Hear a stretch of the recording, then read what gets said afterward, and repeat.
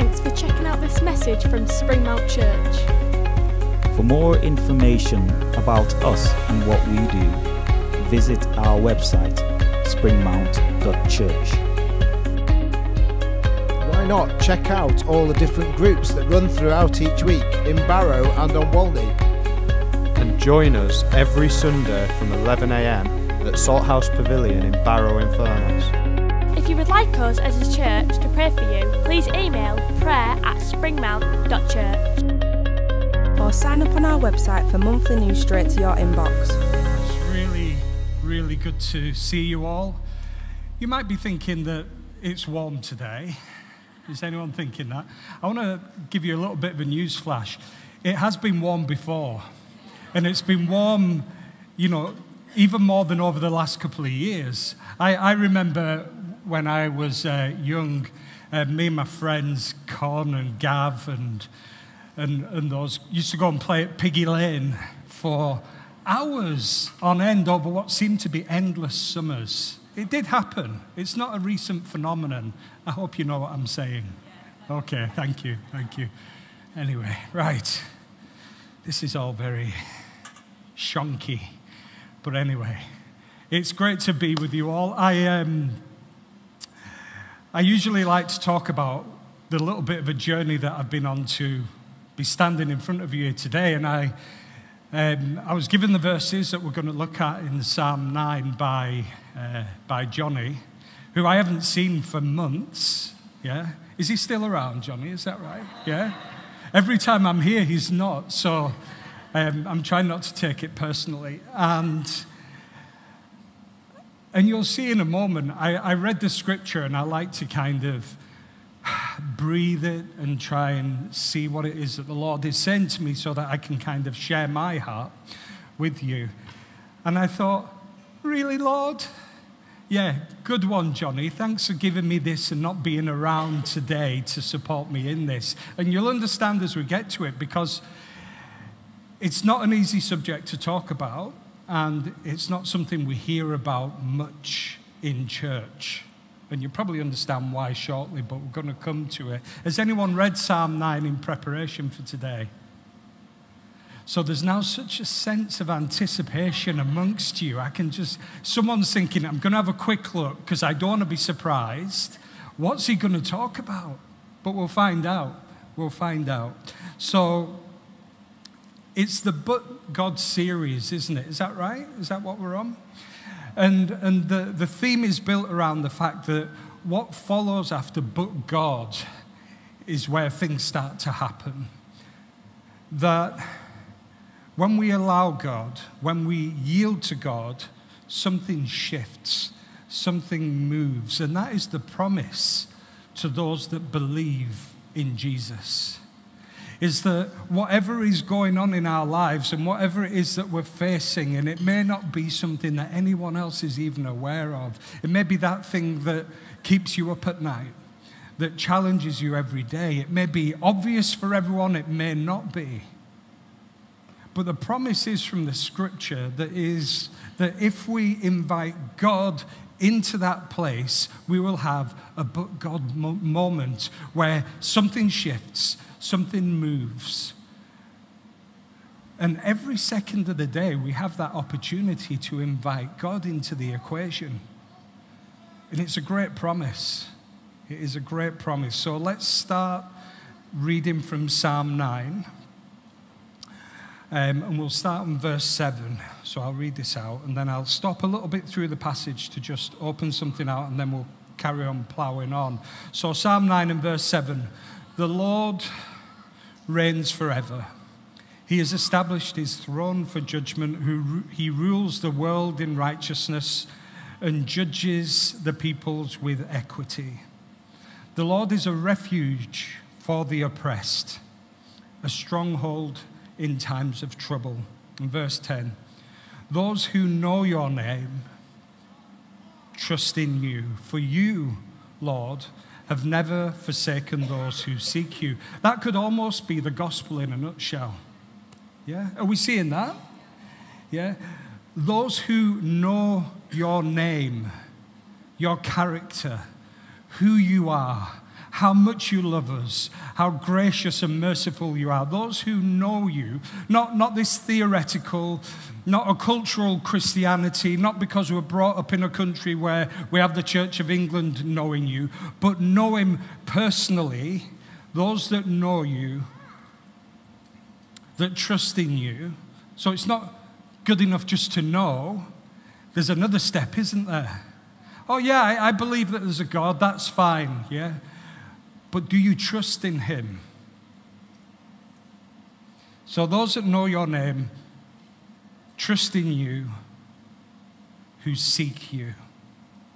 And that is a daily thing. And we overcomplicate that. Those that seek you. I remember when, so I went to Alfred Barrow School. Is that even a thing anymore now? No? For those of you who don't know, ask your parents, okay? So I went to Alfred Barrow School, and we were so deprived. We didn't have our own sports field. Yeah, I know, you're feeling it, aren't you? How did he ever get through school?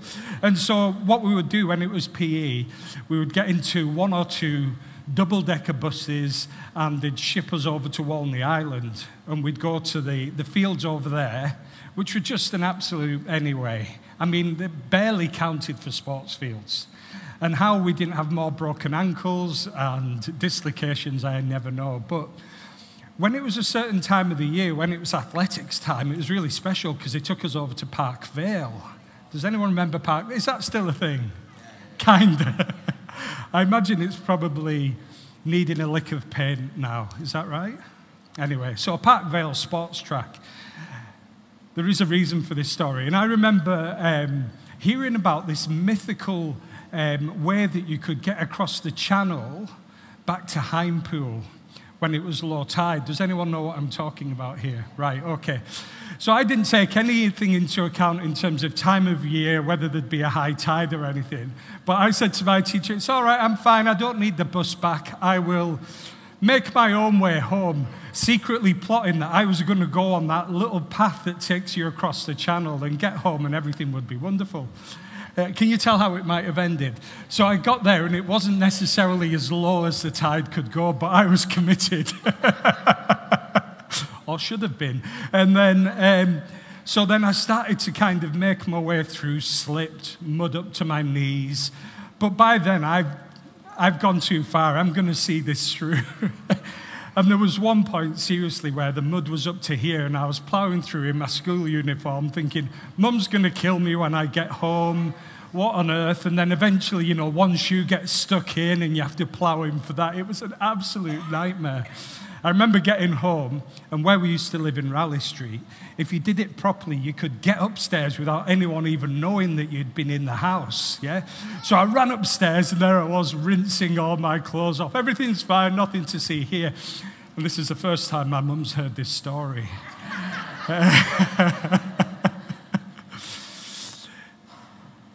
A life of faith is simple. It's about trusting in Jesus, seeking him and following him. There are challenges to that, but we do overcomplicate things. We really do.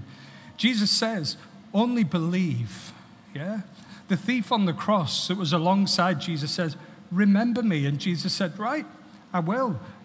And today you're going to be in heaven with me. There was a simplicity to that, and we overcomplicate it. Jesus says, only believe. Only get on the bus. Yeah? Keep it simple. Those who know your name, trust in you. O Lord, you have not forsaken those who seek you. There's no other way that we can be saved but through Jesus. We need to get on that bus if we haven't already. The passage goes on. Verse 11, sing the praises of the Lord enthroned in Zion. Proclaim among the nations what he has done. For he who avenges blood remembers. He does not ignore the cries of the afflicted. Lord, see how my enemies persecute me. Have mercy and lift me up from the gates of death, that I may declare your praises in the gates of daughter Zion, and there rejoice in your salvation. The nations have fallen into the pit that they have dug. Their feet are caught in the net they have hidden. The Lord is known by his acts of justice.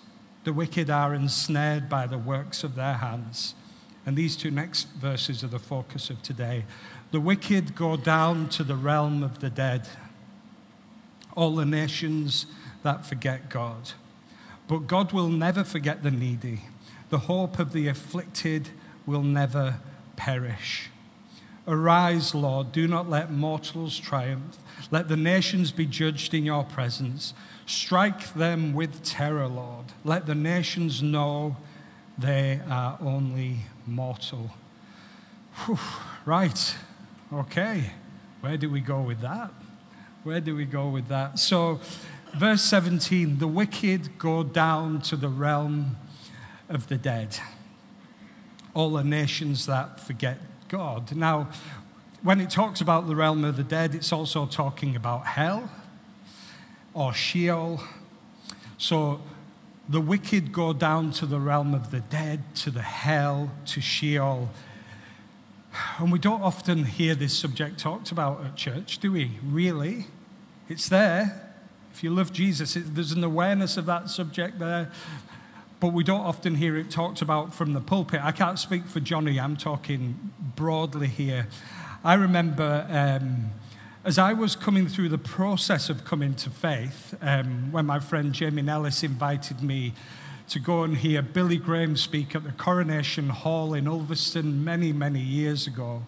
Billy Graham did his Hellfire and Damnation. It was you were left in no doubt, okay? You were left in no doubt as to the implications of a life outside of faith in Jesus. And it reminded me of when we used to have science class at school. And do you remember when they used to have like the collective Bunsen burner in the middle of the class? Yeah, with like 6 taps coming off. Do you remember those? Yeah. I mean, absolute recipe for disaster, to be honest with you. All it took was one of the grown-up boys who had his own lighter for other purposes to have an absolute field day. And I remember one day, one of the boys, we had goggles on because it was just absolutely perfectly safe now, and he lit it and a flame came to me and hit the goggles, and then there was all kinds of furore. But then I remember the teacher calling me out to the front of the class. Sorry, Mum. And I remember taking the goggles off and it's slightly sticking here. And one of these eyebrows had been singed. Probably never absolutely recovered, to be honest with you. Can you tell? Can you tell? And when I heard Billy Graham do his Hellfire and Damnation, there was a sense of like the heat and the consequence of hell.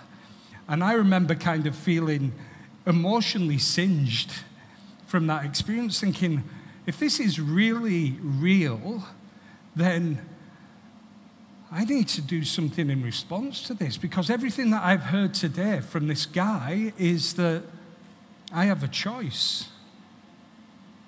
And I can either kind of just put my hands over my eyes, over my ears, life is full, I've got plenty on my plate, I'll try not to think about it, la la la, nothing to worry about here, and get on.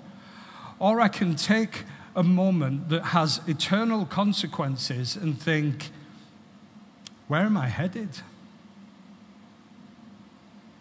Where will I spend eternity? Because we will all spend eternity somewhere. That's my absolute conviction. Does anyone agree with that? Yeah? We all have a destiny and a destination. And today, you have a choice as to where that might be. So the first part of the passages that I've been given are talking about the reality of hell. So for the next few minutes, let's just talk about that. And I'm doing that prayerfully. Okay? Believe me, prayerfully. So what does the Bible say about it? This is an important one. God doesn't set his eternal agenda based on what we would prefer or what we might hope to be true, or about what does or doesn't make us feel comfortable. He doesn't base eternity on what we might find acceptable or easy to hear. The fact that we may be uncomfortable with the thought of eternal conscious punishment, because that's what hell is, doesn't make it any less real. Just because we don't want to confront it and think about it or talk about it doesn't make it any less real.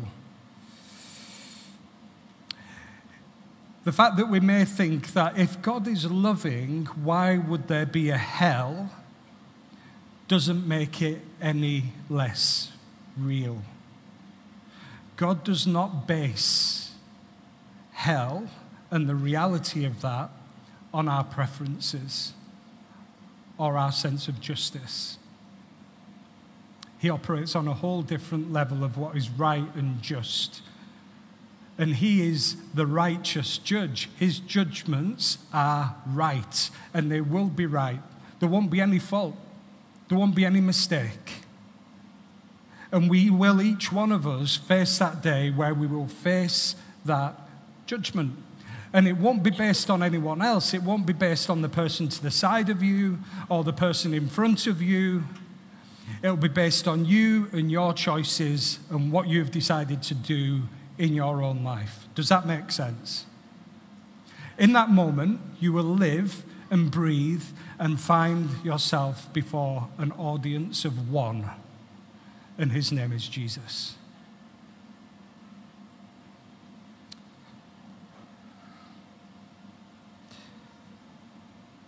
So some common thoughts about hell. Let's just talk about those.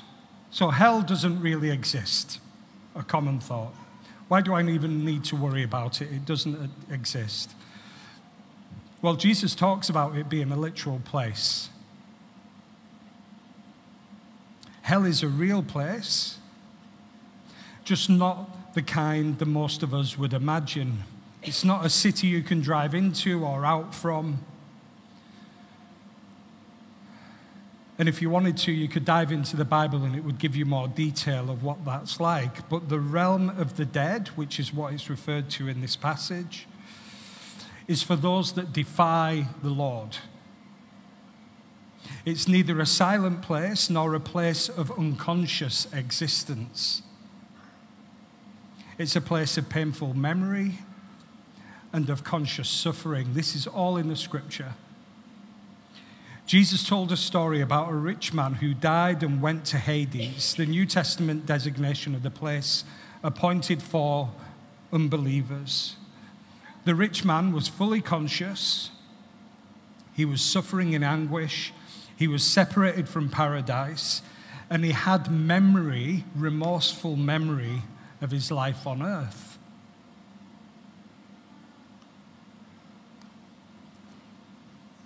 In hell, the wicked cannot look forward to a second chance. Their eternal fate is sealed, and they must suffer forever apart from God. And when Jesus judges the nations at his second coming, he consigns them to eternal punishment. Who here is thinking, that's harsh? That seems harsh, yeah? We'll come to that, hopefully. We'll come to that. Another thought about hell. Satan rules hell and God rules heaven. God controls both heaven and hell. Satan does not run hell, but he will be imprisoned there when God makes the final call for those who obey Jesus versus those who oppose him. Jesus is the highest authority over all things and all places.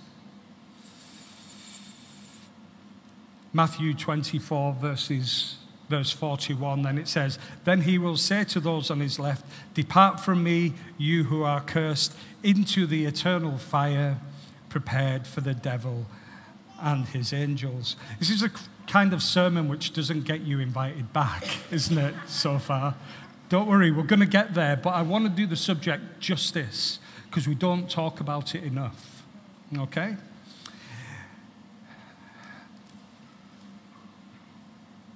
Hell is only for really bad people. I'm not bad. I do good things. I love my family. I put money in the offering today. I'm a good person. I mean, sure, I've got my stuff about me, but if we're to weigh it up, I think that if we're really honest, yeah, I think my good outweighs my bad. Therefore, if there is going to be a day of judgment, I'm going to be all right because, ultimately, I'm good. Most people like me. Yeah?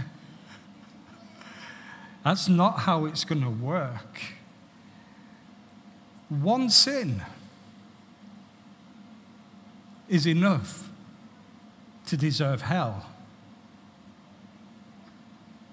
Sin is so bad because it's destructive to us and other people, and God takes sin very seriously because he doesn't want us to be harmed, and sin also separates us from him.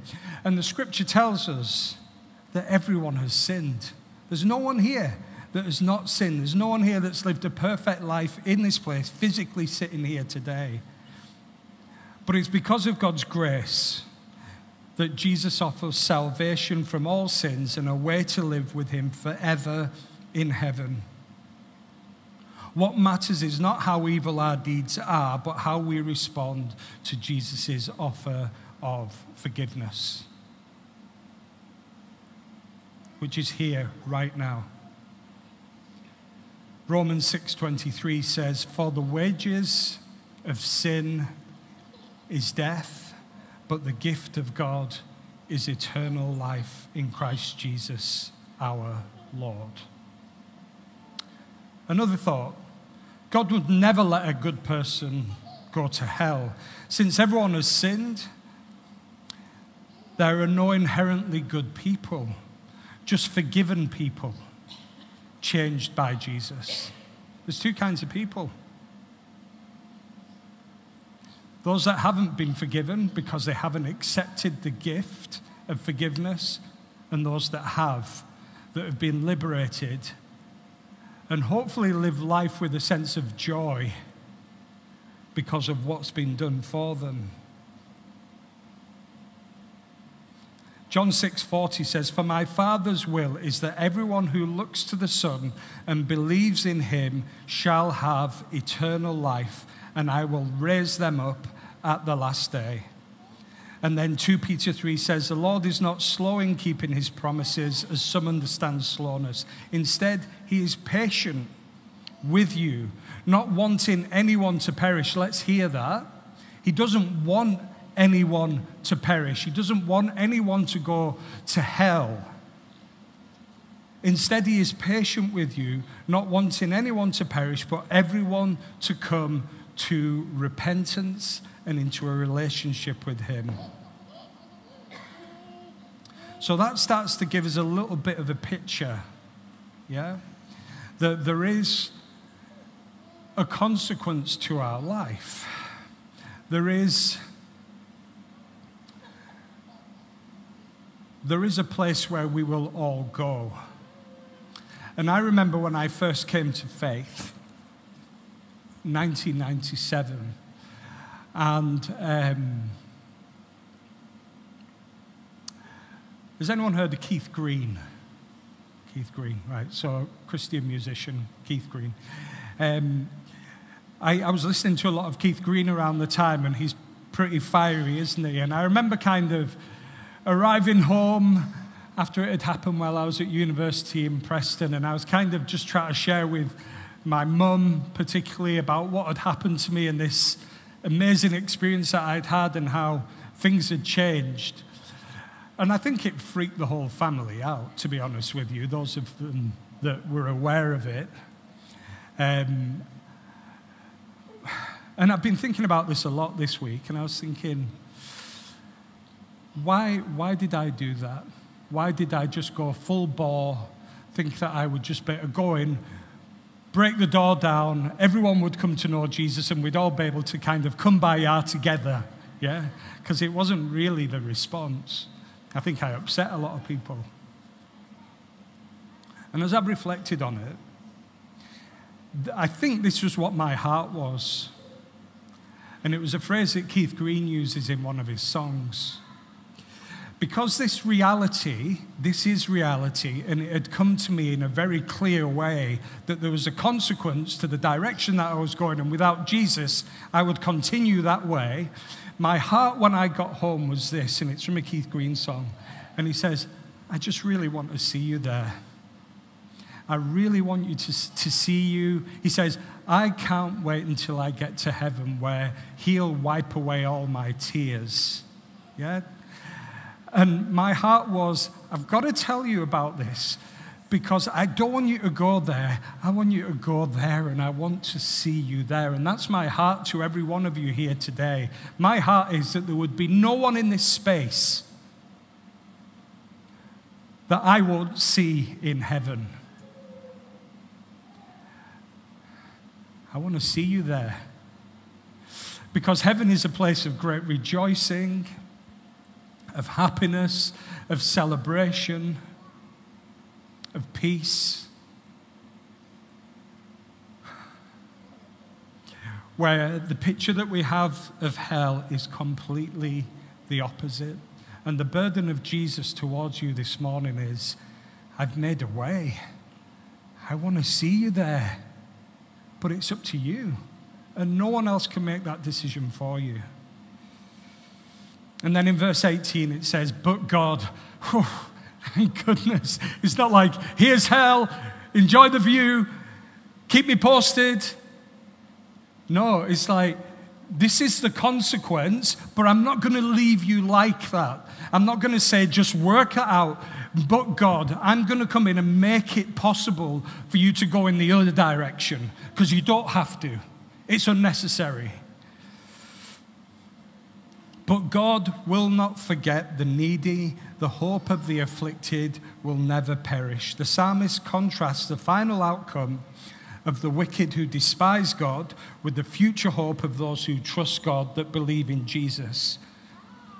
Our Heavenly Father will never forget those that remember him. He will never abandon those that trust his word and honor his name. For those that believe, they are not condemned. If you trust God, he is in your corner. He is in your corner. He's fighting your battles with you and for you. In fact, on that great day when we get to sit down and look at like the playback of our lives, it might not be quite like this. It might be just in a thought, but let's just imagine it.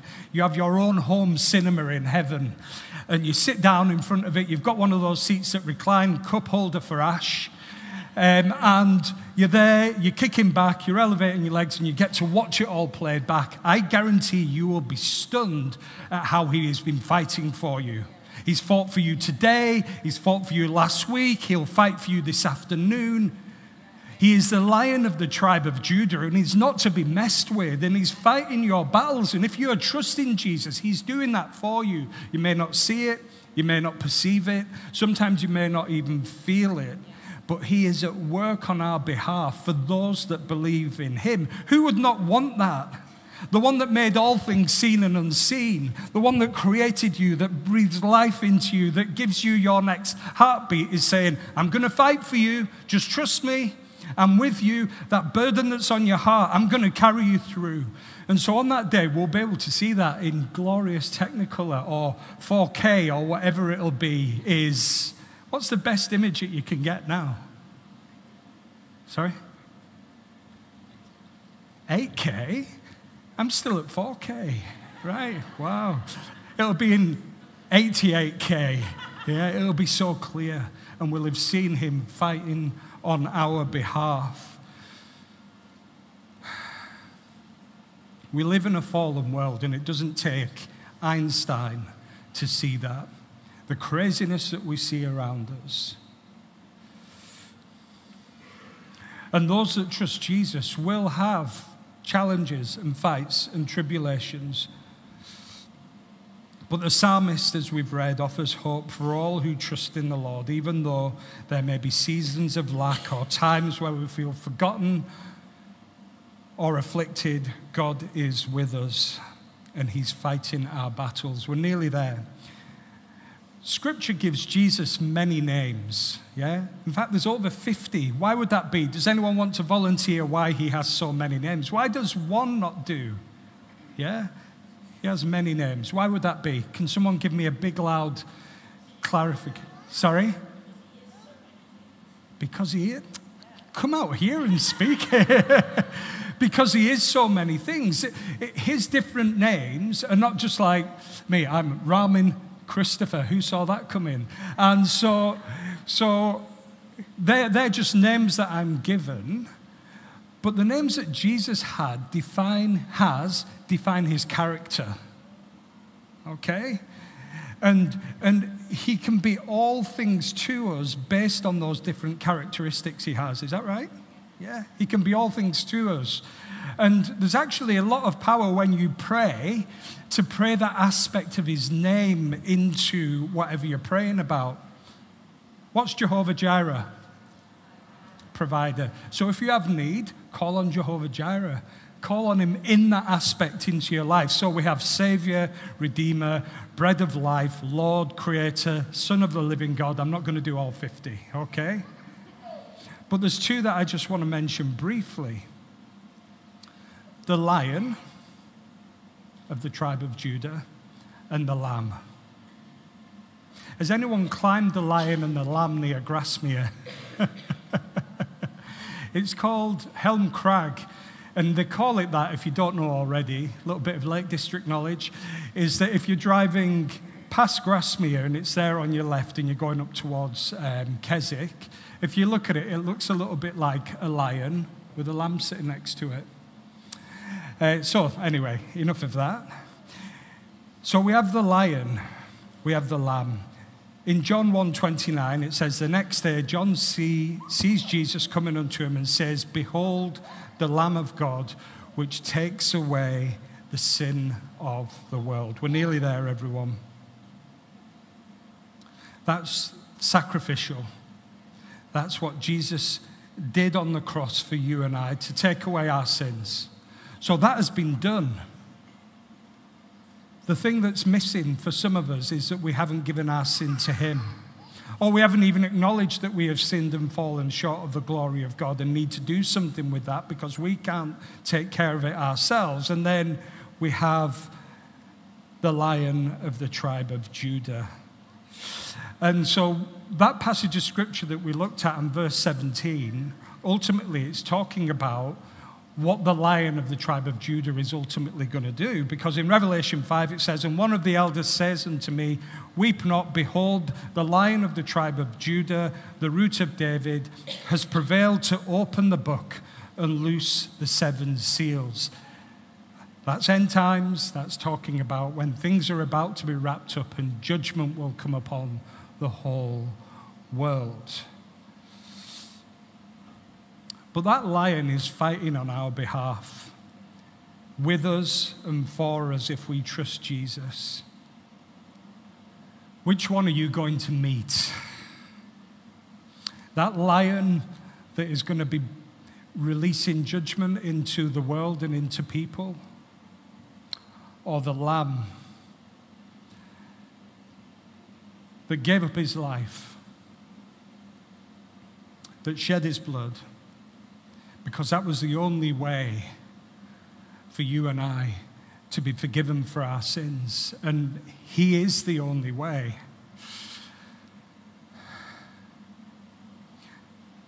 Final thought, and I've said it a few times already, but we will spend eternity somewhere. And let's just imagine that this is illustrating eternity to you, okay? You may have seen this kind of illustration before. Forgive me. So this is your life, okay? In fact, this is your life. Does anyone remember that program? Yeah. But we will have that moment. This is your life, yeah?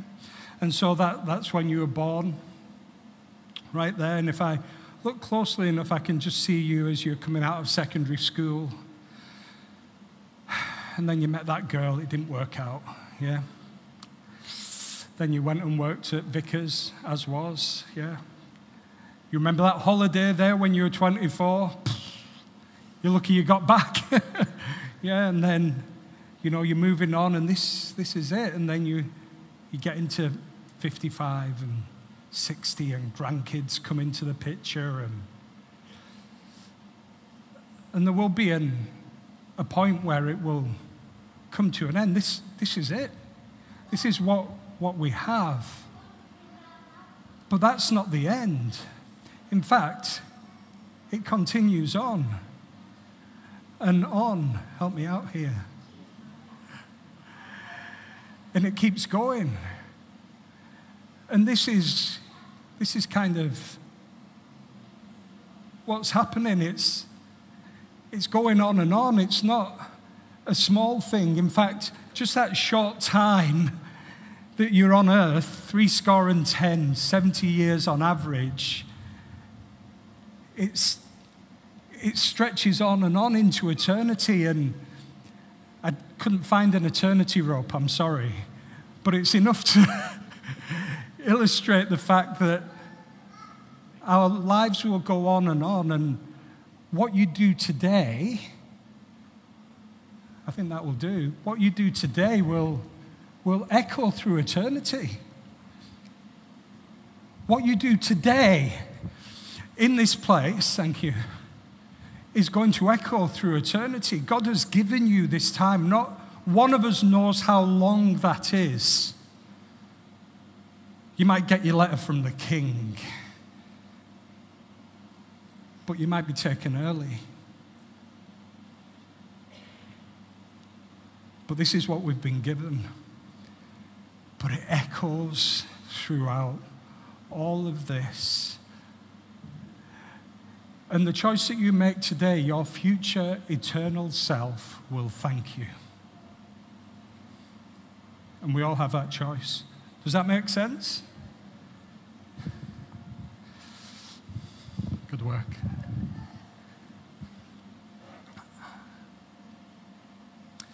I'll close with this.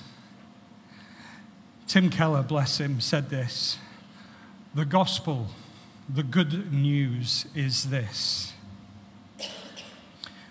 We, all of us, are more sinful and flawed in ourselves than we ever dared believe.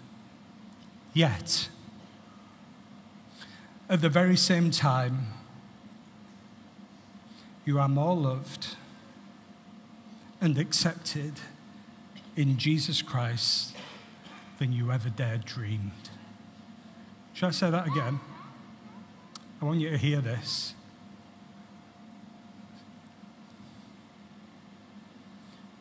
The gospel is this: we are more sinful and flawed in ourselves than we ever dared believe. Yet at the very same time, we are more loved and more accepted in Jesus Christ than we ever dared hope.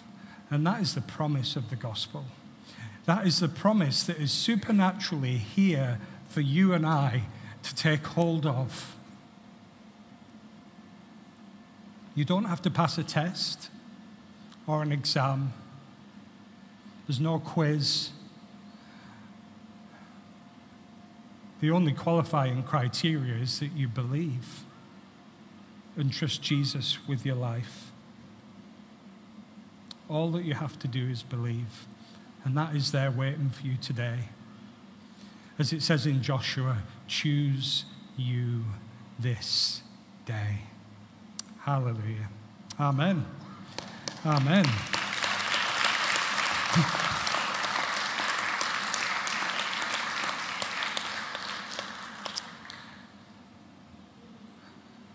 Praise the Lord. So this is what we'll end with, and this is it. Now, if you can close your eyes, that'd be great. Try not to think about the person next to you. Try to think about that moment where you're in that audience of one before Jesus, okay? It's just you.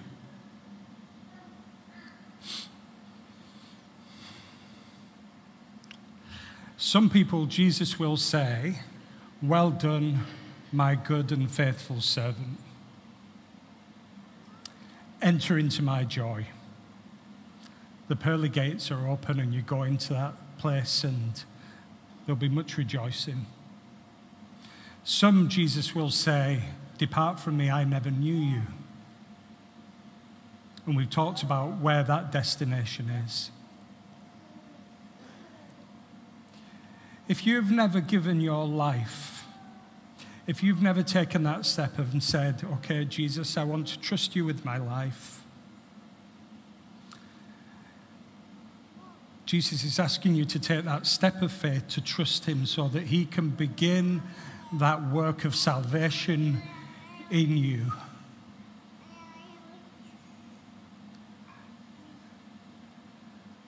And do that work of restoration in your heart and in your mind. So as our eyes are closed, if anyone is feeling that sense of, I want to take that step, no matter how falteringly or awkwardly, there's something that's spoken to my heart today that I need to respond to. Jesus says, only believe. And so if you're one of those people, just raise your hand. That's all that we would ask you to do. To trust Jesus. And we'll just take a few moments. Be brave. He's calling you by name.